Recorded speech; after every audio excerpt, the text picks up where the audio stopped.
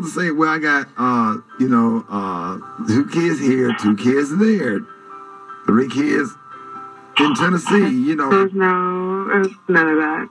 So, like, how? And that was at the beginning of our relationship when I told him about what I had happening here. So y'all been communicating, but y'all been communicating. You never mentioned anything about the twins. How did? I did. That's what I'm saying. I'm not even understanding where this is coming from because I did. Okay. Why would I lie about my kids? What are you talking about? At what point? Like after Sia was born? So that's when you found out about the twins, bro?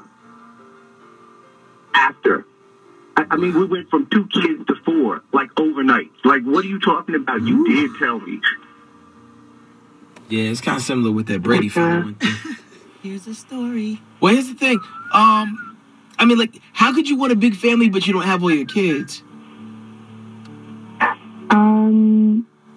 So when I had my twins, I was really young, and they were not planned. There was an incident. I don't want to get too involved with it. And so my mother was helping me deal with some of the trauma that was involved in their birth. Okay. And so, I'm going to admit that at the beginning it was hard for me to talk about them because of the circumstances in which they were born into. However, I do love them. I support them. I mean, I see them often.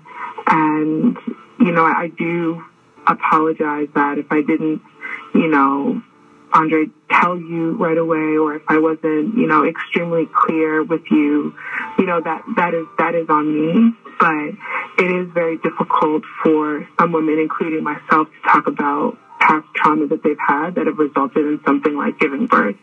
Men judge, and they'll look at me like I'm the problem. And, I do love you, and I love our daughter, and I love all my kids. And I wasn't thinking that we would have to get this deep and personal on the radio, but I just thought that perhaps if I told you that you would hear me out, but you've been kind of pushing me away, and that's what it is. And so, I am sorry, and I do want to have a big family with you. I think you're an amazing father. You've been very supportive, and I hope that you can forgive me for not being as clear and transparent and honest from the beginning. I just didn't want to be judged. I can appreciate everything you're saying. Everything you're saying. And you know what? I'm sorry, because, sisters be going through stuff, right? So I get that. But here's my thing. All of this that you just said should have been said to me. Not to me on the radio, to me when we were sitting down. The problem I'm having is you didn't even give me an opportunity to be a good man to you.